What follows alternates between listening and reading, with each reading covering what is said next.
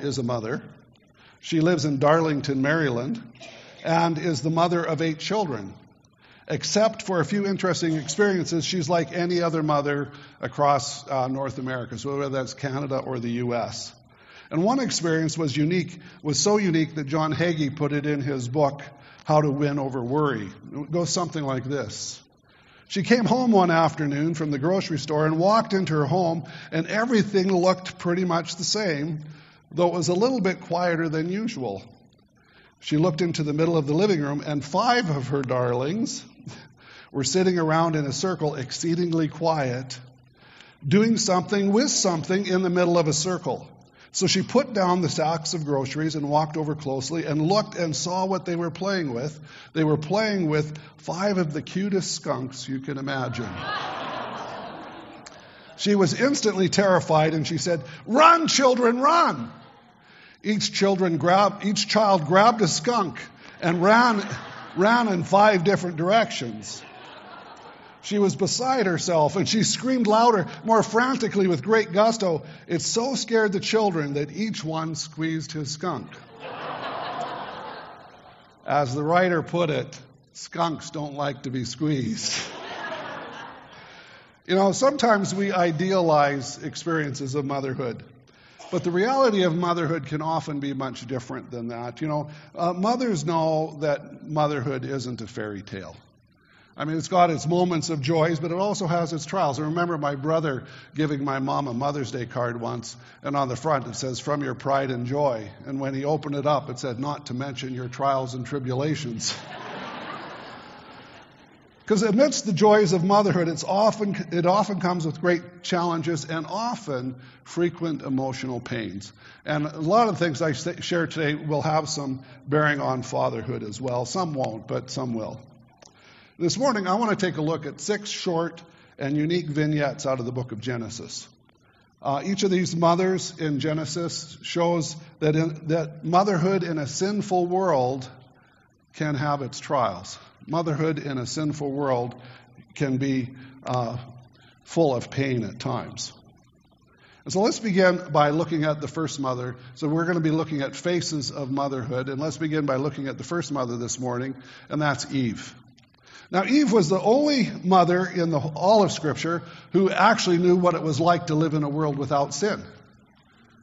She knew what the joy of open relationship with God. She knew the joy of walking in a pristine garden with no weeds, and beautiful, and the animals and the butterflies and the colors, and she knew the joy of that. She knew the joy of open fellowship with her husband with no shame and no barrier between them. And then sin came into the world.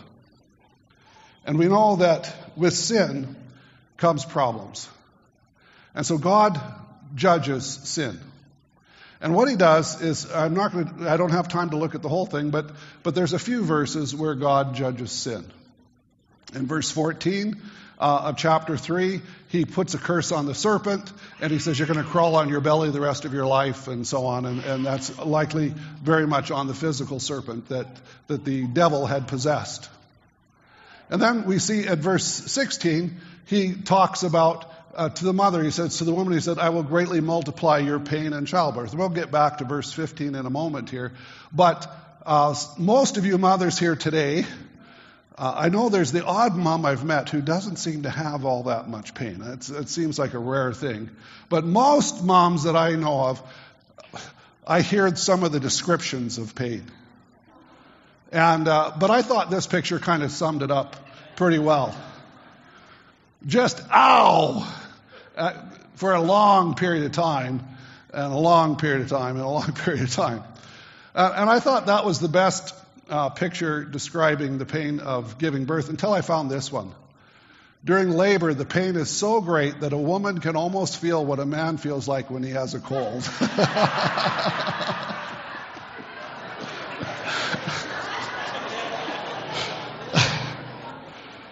Now, that's not true. Men, we milk it too much, and we have no idea of the pain that women go through in giving birth. to children. And yet that came as a result of sin in the world. There was another thing that came as a result of sin, and we're going to look at that. But before I want to give a bit of context here, because the serpent that tempted Adam and Eve in the Garden of Eden wasn't just a serpent. We know from other passages of Scripture that it was the devil. And one passage that tells us that is Revelation chapter 12, verse 9, where it says, "And the great dragon was thrown down, the serpent of old, who is called the devil and Satan," puts all the terms together, "who deceives the whole world." That's what the serpent did in the garden, came to deceive. "He was thrown down to the earth, and his angels were thrown down with him." And so I want to look at verse 15 here, because many scholars see in this what is called a proto-evangelium or a proto-evangel, proto meaning first, evangel meaning gospel, that they see here a reference or a prophetic word of the gospel. And so we see, "And I will put enmity," this is the judgment out of verse 15, "I will put enmity between you and the woman." So this is speaking to the serpent and the woman there. There would be obviously hostility that would come there. "And between your seed, your offspring, and her offspring." Again, still speaking of the physical serpent.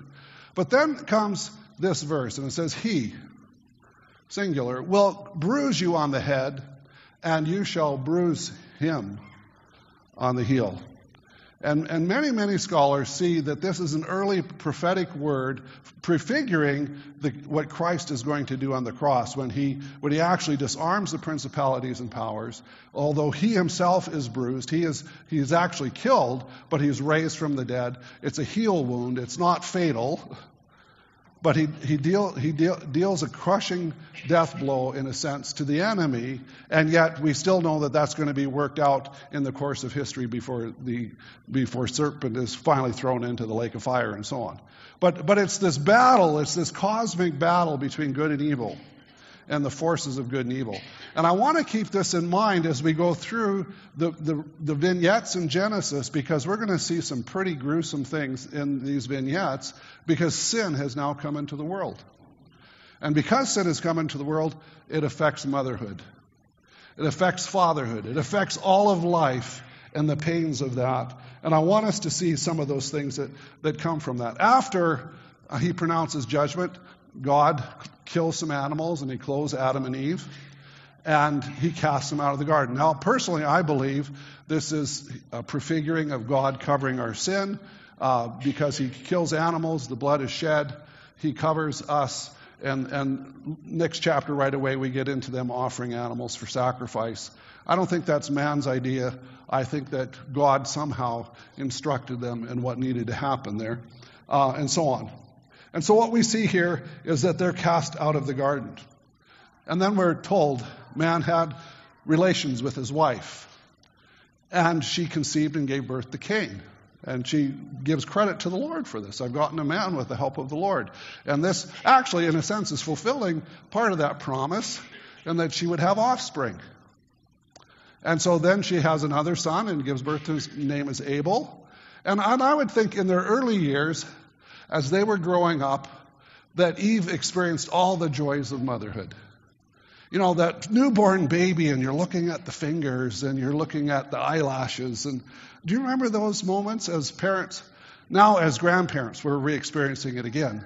We have one granddaughter who's amazing, and 2 more granddaughters to come, just in June and October. So we'll have a house full of girls. But I'm reliving parenting through the eyes of my kids. And it's awesome. And enjoying all of the joys of grandparenting, where you can love them and spoil them and then send them home when they need to go home, right? Anyway, so I can imagine her watching them play. And we're only told about these 2 boys. Likely they had other sons and daughters. And another passage indicates that later on.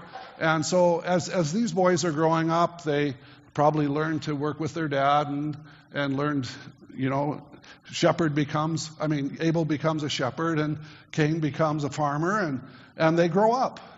And then they come to bring offerings to the Lord. And there's different perspectives on what these offerings are. Was it that Abel brought a really good quality sacrifice and Cain's sacrifice was inferior? Was it because Abel brought a blood sacrifice and Cain's didn't bring a blood sacrifice? Was it Cain's attitude that was bad? There's different views on this, but that's not my purpose this morning. The issue is that God accepted Abel's sacrifice because he brought it faith and he brought a right sacrifice, whatever that issue was. And God accepts his sacrifice, but he doesn't accept Cain's sacrifice. He shows regard for Abel's sacrifice. Now, how he did that, we don't know, but we could perhaps conjecture because there are at least 5 times in the Old Testament where God sends supernatural fire to show his approval or his action on behalf of that sacrifice. And maybe that's what happened in this passage. We don't know. But somehow, both Cain and Abel knew that God had accepted Abel's sacrifice and not Cain's. And so Cain gets angry. He starts to pout. And in his pouting, he's like, and God comes to him in his grace and mercy. He says, Cain, why are you angry? Why has your countenance fallen? If you do well, if you do the right thing, won't your countenance be lifted up? But if you don't do the right thing, sin is crouching at your door. It's like a tiger or a monster crouching at your door. And if you must master it, but if you don't, it's going to master you. And Cain doesn't master his sin. And what he ends up doing, he lets his anger and his jealousy fume. And he ends up killing his brother. Now, if you were the mother, if you were Eve, how would you feel? Your firstborn son kills your secondborn son. And all of a sudden, the devastation of sin comes. Now, some of you mothers here today, and fathers, you've lost a son or a daughter. And you've experienced the pain of a child dying before you died. How many know that that's one of the things that none of us wants to happen, that any of our kids would go before we go? And yet some of you have experienced that. Some of you this morning, you've had a child who's made some bad choices like Cain. Now, maybe he's not a murderer, or she's not a murderer, but you would be ashamed of some of the choices that your son or daughter has made because of sin. Maybe there've been immoral choices. Maybe there's been crime. And so some of you moms, as you come to Mother's Day also has some pains for you. But I want you to remember, there's a seed that can conquer. He shall bruise the serpent's heel. And in the meantime, we're going to see the devastation of sin coming here. And God, even in this life, God wants to give evidences of His grace for you even now. And so even though you might be suffering, God wants you to see His goodness even in the land of the living and give you evidences of His grace. And this is what happened to Eve. Because as the passage goes on, it says, through all this grief, and then actually, let me just mention this. Eve probably lost at least 3 kids in that moment. Because Abel was killed, Cain was banished, and he took his wife with him, which at that time would have been a sister. And so Eve would have been separated from his son and a daughter, and probably children and grandchildren and great-grandchildren because they live so long. Maybe you have experienced the pain of separation from a loved one. And yet God has some mercy on her. And we don't know how old Cain or Abel were when when one was killed. And they had other sons and daughters. But at this moment, Adam had relations with his wife again. And she gave birth to a son and named him Seth, means appointed. And this is what she said. For she said, God has appointed me another offspring in place of Abel, for Cain killed him. So she's getting some comfort that God has provided someone else for her. And I don't know how God will give you grace at this moment in your life, but I believe God has moments of goodness for you in your life at this point too, if that's something that you've experienced in pain. You know, what I realize is oftentimes when we teach about on Mother's Day, we give all the ideals of motherhood, and then we forget about some who suffered the pains of motherhood in our midst. And I thought I would do it a little bit differently today. So, now that brings us to the next two mothers I want to look at together in combined form. And what we see here is these next two vignettes. Let's first look at Sarah. God gives a promise to Abraham that his descendants would be like the stars of the sky and the sands of the sea. But there's a problem. Sarah is barren. And that's a major problem. And it's interesting to note that all the wives of the wives of Abraham, Isaac, and Jacob were initially barren. In Jacob's case, it was Rachel who was initially barren. And, they wanted to have children, but they were unable to. And there are some here this morning who you've experienced that. You have experienced barrenness. You long to have children, and yet you have been unable to. And I think of a couple when I was pastoring in Saskatchewan, and this couple had reached their 40s, and they had hoped for children through their years, and they were unable to have children. And finally, they got to a place where this was most likely not going to be a possibility. How many know that girls play with dolls from childhood up, looking for a day when they're going to have a baby? And then as they get older and they anticipate marriage, and a man wants to be a father, and a wife wants to be a mother, and they get married and they're unable to have kids and unable to have kids. And there's pain in that. That's part of the fallen world that we live in. And they came to a place where they grieved the death of a child. They had never had a child to die, but they had to grieve the death of a dream. Because their whole lives had built up this dream. And so sometimes you have to grieve the loss of something you've never had.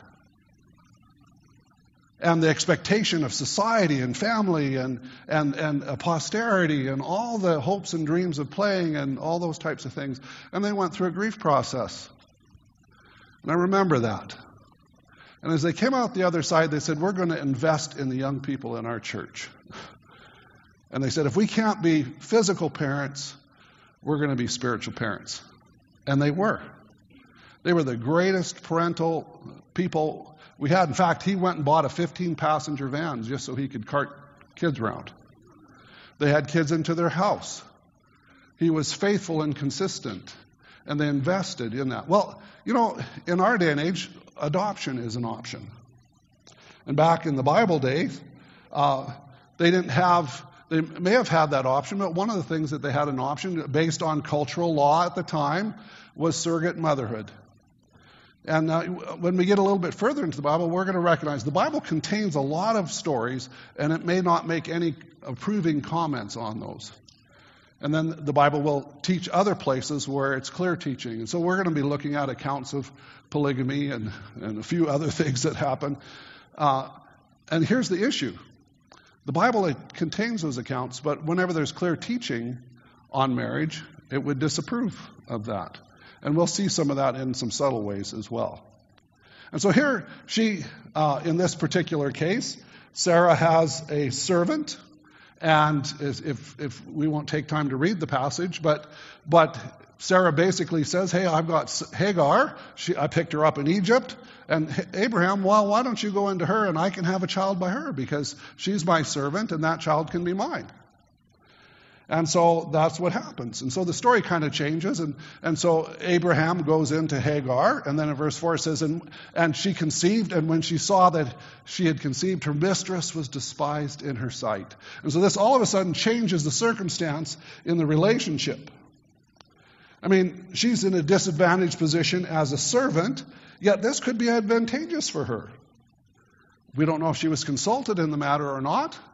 But Elizabeth Fletcher writes about this particular situation, and she said, ancient people assumed she would leap at the opportunity For a woman in Hagar's position, the prospect of becoming pregnant to the leader of the clan was an honor and would result in a dramatic rise in her social status. No longer a slave, she would become an important concubine or secondary wife, definitely a step up in the world, at least in the culture of that time.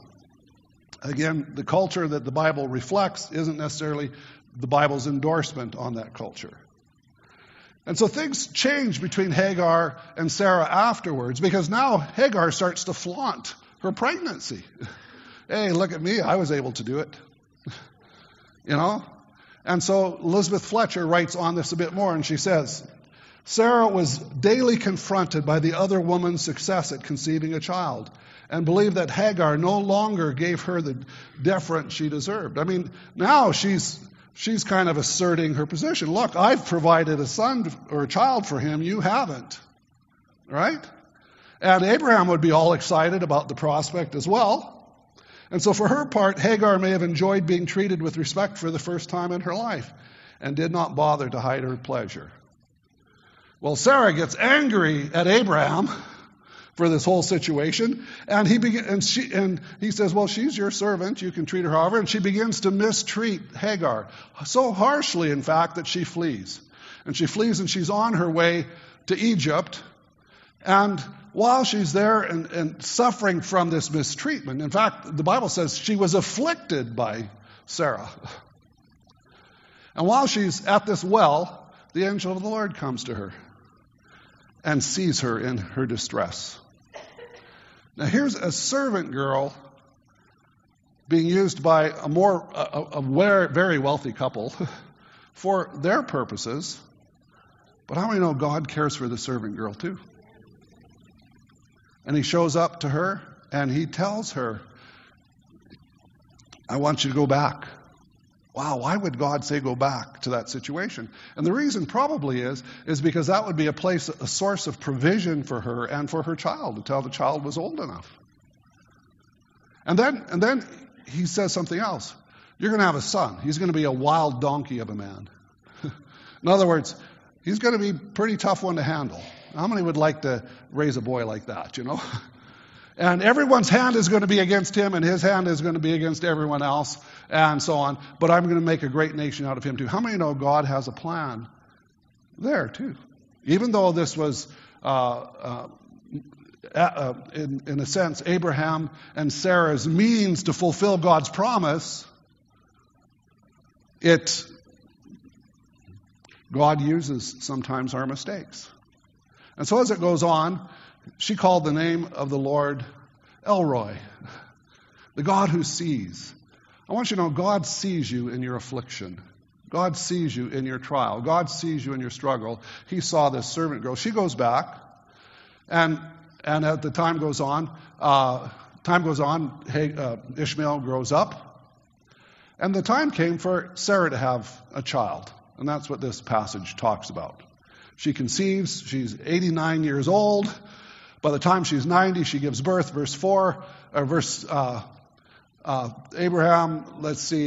called the name of his son who was, verse 3, born to him Isaac. He circumcised him. And then as you go on to the next passage, Abraham was 100 years old. Now that's quite an old age to have a child. And Sarah was 90. Now, can you remember your joy, if you're a mother here this morning, of having your firstborn child? And it's just like the pain's over, the child's in your arms. This is the most lovely thing in the world.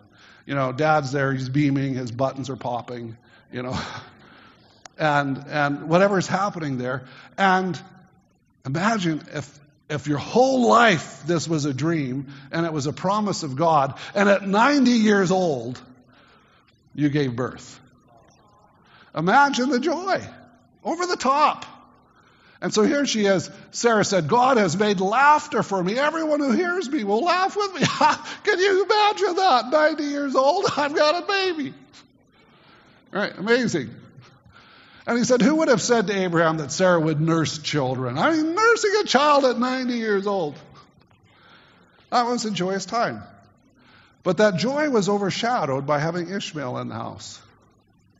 Ishmael was in the house, and they have a party for Isaac when he's weaned. And when he's weaned, I mean, they're enjoying that all the time. And yet when they have this party, Ishmael mocks Isaac. And Sarah sees it. And she goes, that boy is not going to grow up with my son. And so she tells Abraham, she said, drive this maid out and her son, for the son of this maid shall not be an heir with my own son Isaac. She's disinheriting him. And so here's the thing, is that he's going to be driven out. Now this grieves Abraham because this is his son as well. But what happens is he does it. And God, he talks to God. God assures him that everything's going to be fine with Ishmael. He's going to have his own nation. Heed your wife's advice. And so he does. And he drives out Hagar. He gathers up some bread. He gives her a skin. This one shows a water pot, but it was a skin of water. And he gives it to her, and they wander in the wilderness. It says they wandered in the wilderness of Beersheba. I don't know why she didn't make her way back to Egypt like she was the first time, but they're wandering in the wilderness. She runs out of water, and now it's really desperate. And so she leaves her son to die. And that's what this account is about. She leaves her son to die, and her son is crying out to God. She goes a bow's throw away, like if you were to shoot an arrow. She walks that far away because she doesn't want to hear her son and see her son die. She cries out to God, and God shows up again. God heard the lad crying, and the angel of God called to Hagar from heaven and said to her, "What's the matter with you, Hagar? Do not fear, for God has heard the voice of the lad where you are." And he tells him, go get the lad, and promises again a nation, and shows them a well of water, and so on. I want you to know, some of you this morning are single moms. For all intents and purposes, Hagar is a single mom right now. She has no means of support. She's been cast out of her home. And she's a single mom. But God sees her. And God has a plan for her. And God has a plan for her child. And so as a mom this morning, and you come, and whatever the circumstances are on how you became a single mom, and some of that might be very hurtful, I want you to know God sees you. And God has grace for you. And God can provide for you. And God has a plan for your son and your daughter. Very important as you come to that. That's an aspect of motherhood that is very common today. Over half marriages end in divorce, separation, or annulment. Over half of the kids who, in fact, some places it's way higher than that. I knew one school that was 80% of the kids came from single-parent homes. And there are moms trying to make ends meet and work and fight and plan for the kids. I want to tell you, God cares for you, and He has a plan for your life. Notice God's grace in His life, in her life.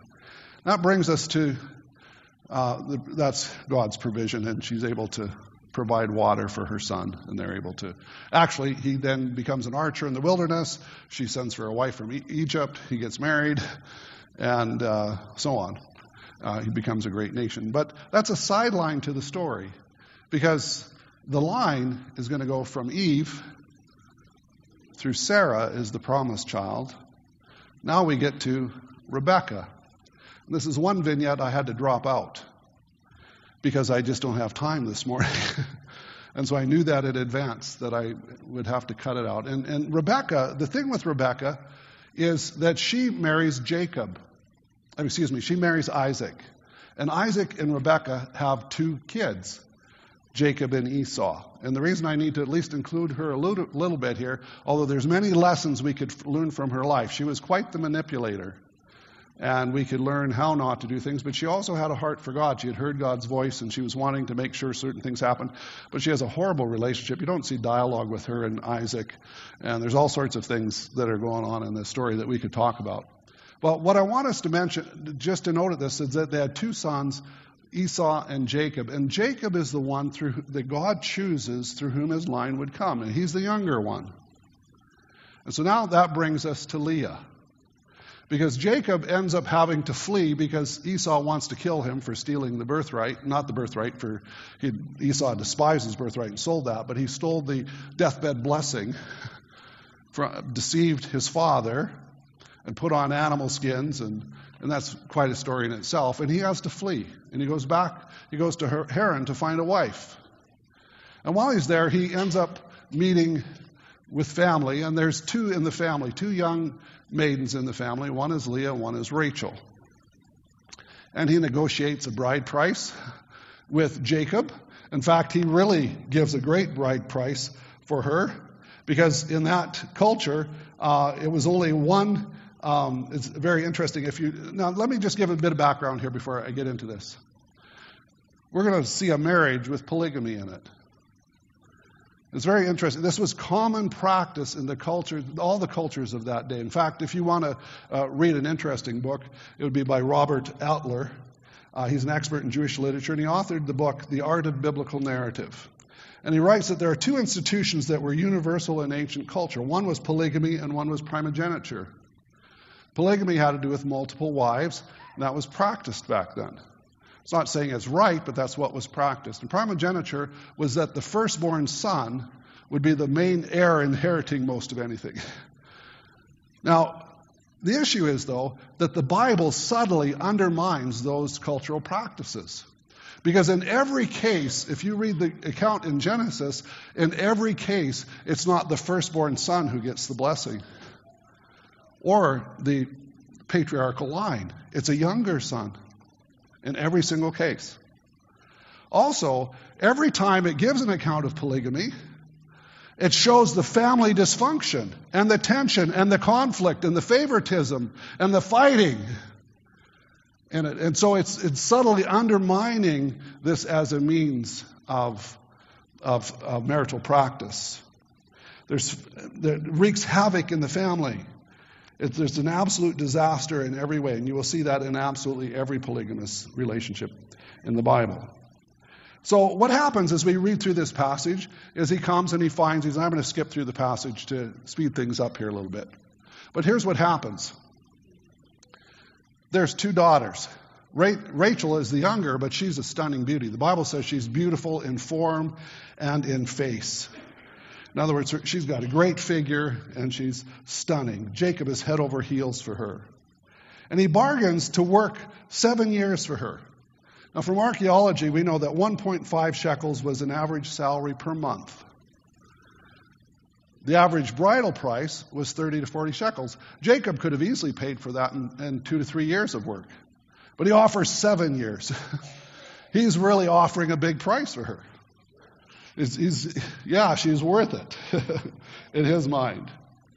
Now, we know from Jacob's past that he's quite the con artist and deceiver, but Laban is his match, and Laban deceives Jacob. He works 7 years, and when it comes to the wedding, Laban does a switcheroo on him. And this is made possible because the bride is kept heavily veiled during the wedding day. So there would be the procession from the home to the place of the ceremony. There would be the ceremony. There would be this huge feast that lasts for hours. The bride is veiled this whole time. And then finally the groom takes the bride into his tent. Now we don't know exactly when Laban switched his daughters, but somewhere along the line he switches his daughters. And so Jacob goes to bed with whom he thinks is Rachel, and he wakes up with Leah. And this is quite a story. You got to remember, there's no electric lights in that day. Perhaps there was drinking during the wedding feast as well. And he ends up making love to a woman not the one he thought she was. And Jacob the deceiver has been deceived. And when he asks Laban, what have you done? Why have you deceived me? Laban says, our custom is to marry the older daughter first. Well, regardless of the custom, this is still fraud. He didn't disclose the grounds for this, and this probably could have been even contested. But Jacob doesn't make a big stink about it. And I think partly it's this. He just realized what happened to him he had already done. He had disguised himself as his brother.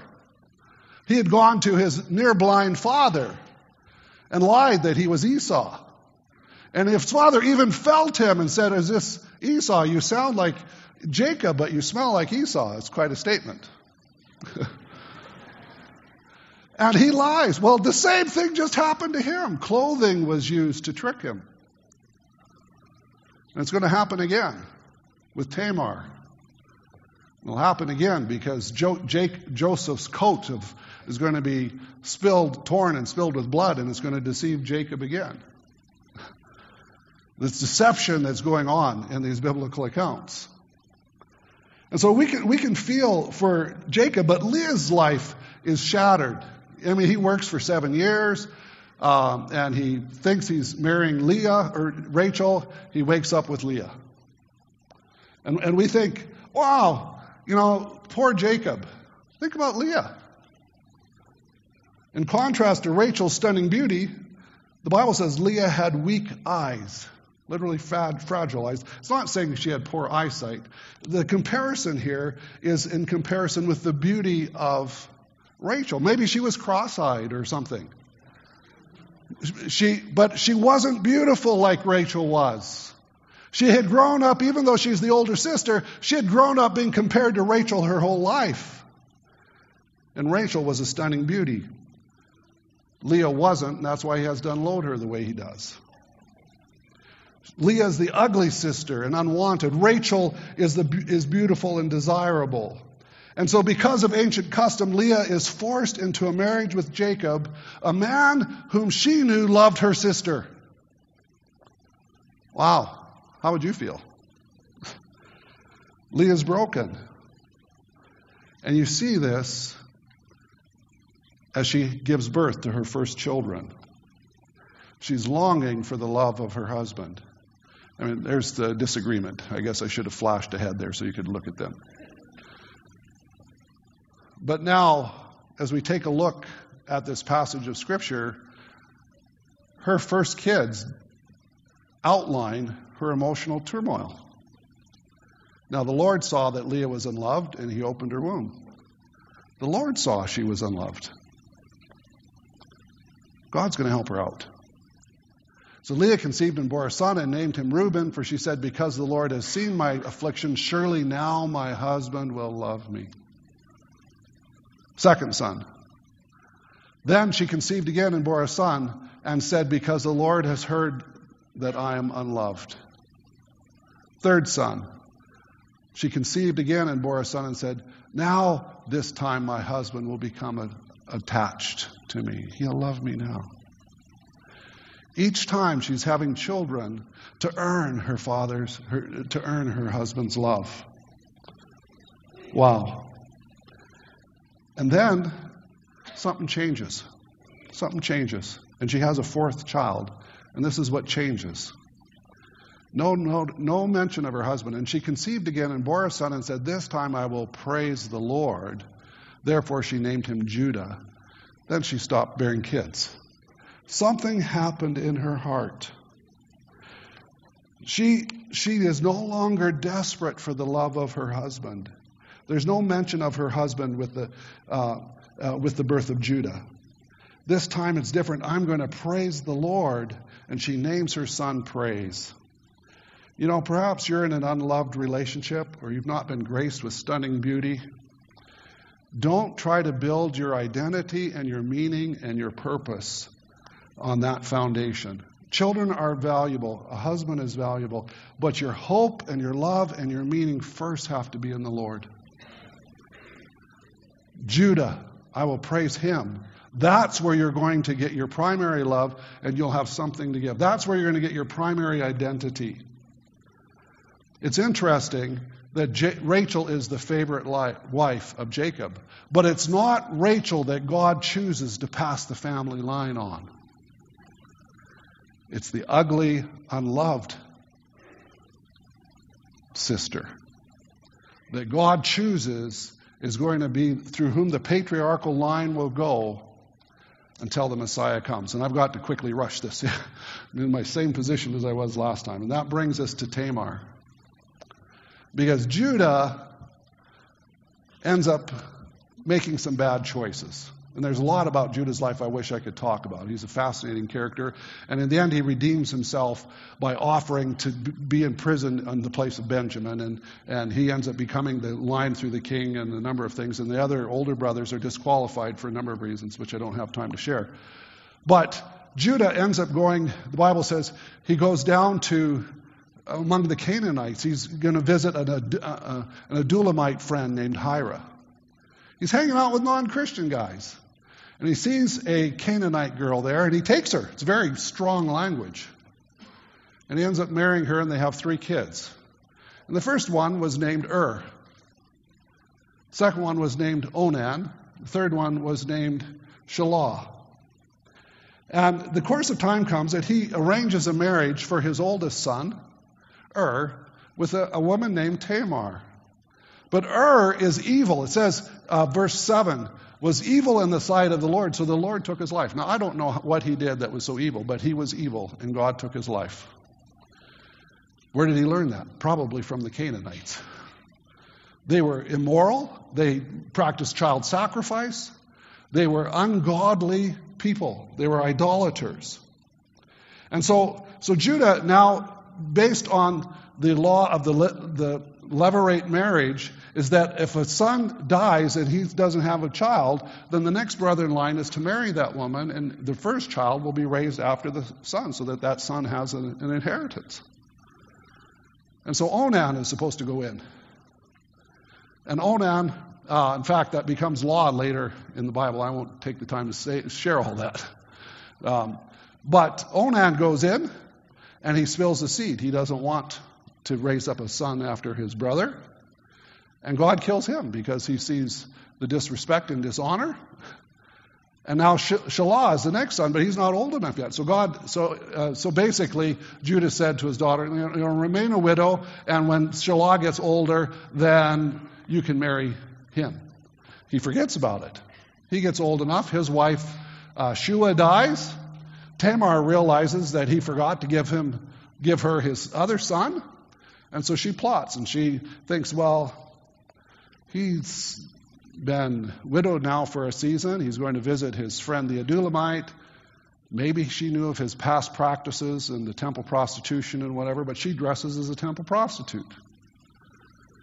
And she ends up catching his eye, and he goes into her, and the price was, you need to give me a goat, the kid goat, and he doesn't have it, so he leaves his identification marks with her. His rod, which would have been customized to how he would have known it, he left his signet. Maybe it was a ring, maybe it was a signet seal. Whatever way, they were identifiers of who he was, and until he could send a goat. Well, he tries to send a goat, she's nowhere to be found. So he forgets all about it until 3 months later he hears that his daughter-in-law is pregnant. And he says, she deserves to be burned. He dismisses his own casual sex, and then he's going to burn her. And in the end, to make a long story short, I got to speed this up here. She comes out and she shows these IDs. It's like photo ID. Here's the father of my child. And he realizes she's more righteous than he because she was more concerned about a heritage for her son and even for Judah than Judah was concerned. And you go, what a story. Why would that story be put in the Bible? I'll tell you, here's why. Several things. One is it's a total contrast to how Joseph handles temptation in the next chapter. Two, it introduces Judah because Judah later on there's something that starts to happen in Judah's heart, and he changes, and he does become later on something worthy to be a king, and it's through his line that things are going to pass. Well, what happens is she gives birth to 2 sons. And you can see this here at the end. So it talks about Perez and his brother Zerah. Why is that important? Because this is the line of Christ. The seed that was to come through all of this trial of problems and turmoil and motherhood was going to come through this family line. Jesus came through a very sinful line. Although his father was holy, and he it was his mom that is the human in the situation. But we want to see that it followed the regal line. You get to Matthew chapter 1, it says, the record of the genealogy of Jesus the Messiah, the son of David, the son of Abraham. He's connected to the two most important people in the Old Testament. Abraham was the father of Isaac, Isaac the father of Jacob, and Jacob the father of Judah and his brothers. Judah was the father of Perez and Zerah by Tamar. Perez was the father of Hezron, and Hezron the father of Ram. And the line goes down through, and we introduce several other women in here. Salmon was the father of Boaz by Rahab, who was also a harlot. Boaz was the father of Obed by Ruth, who was a Moabitess. And Obed the father of Jesse. Jesse was the father of David the king. David was father of Solomon by Bathsheba. Are you getting the picture here? Mankind needs redemption. Motherhood needs redemption. From the fall of man, sin came into the world, and the promise would that a seed would come that would crush the head of the serpent. And as we finish off this passage, you look at Tamar. Obviously, these ones get bypassed. Tamar and Judah comes Perez, Salmon, and there's Rahab, Ruth, Bathsheba. And finally, we get down to Jesus. And there's a verse that says this about Mary. She will bear a son. There's the seed of the woman. She will bear a son, and you shall call his name Jesus, for he will save his people from their sins. Jesus, born by the Holy Spirit, coming upon Mary, so that that child would be holy, but it's the seed of the woman. Jesus grows up, goes to the cross, dies for your sin, dies for my sin, puts his foot on the head of the devil and disarms the principalities and powers. And he redeems mankind so that now when someone dies, death, where is your sting? Victory is in Christ. Now when someone is immoral, there's forgiveness and power to change, because the Holy Spirit can come and live in our lives. Now when you pray for your kids, now when you have emotional pain, how many know he also took our sorrows and he bore our griefs? And as we wrap up and the musicians come to close, and I come to close with prayer here, motherhood has been redeemed.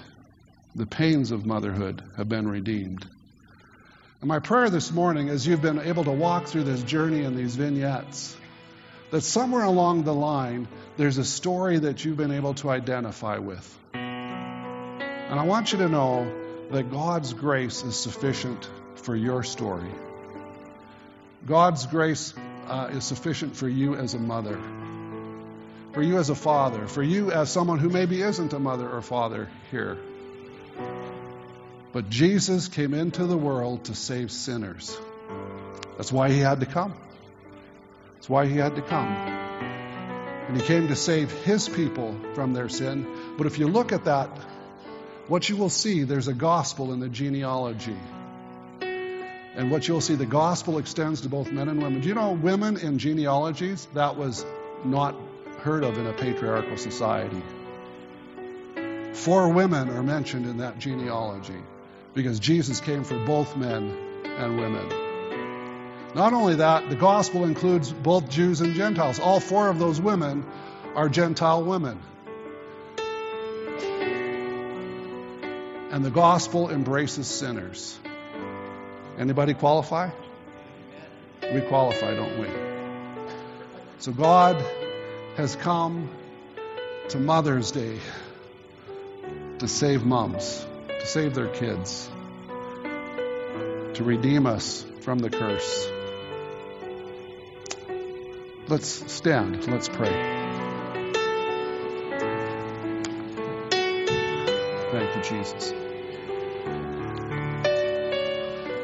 Father, as we come to the end of this service, we're overwhelmed how you can take the evil of men and work it for your good. God, in spite of even your holiness and your moral standards, how you worked with broken men and women. And through the story of history, how you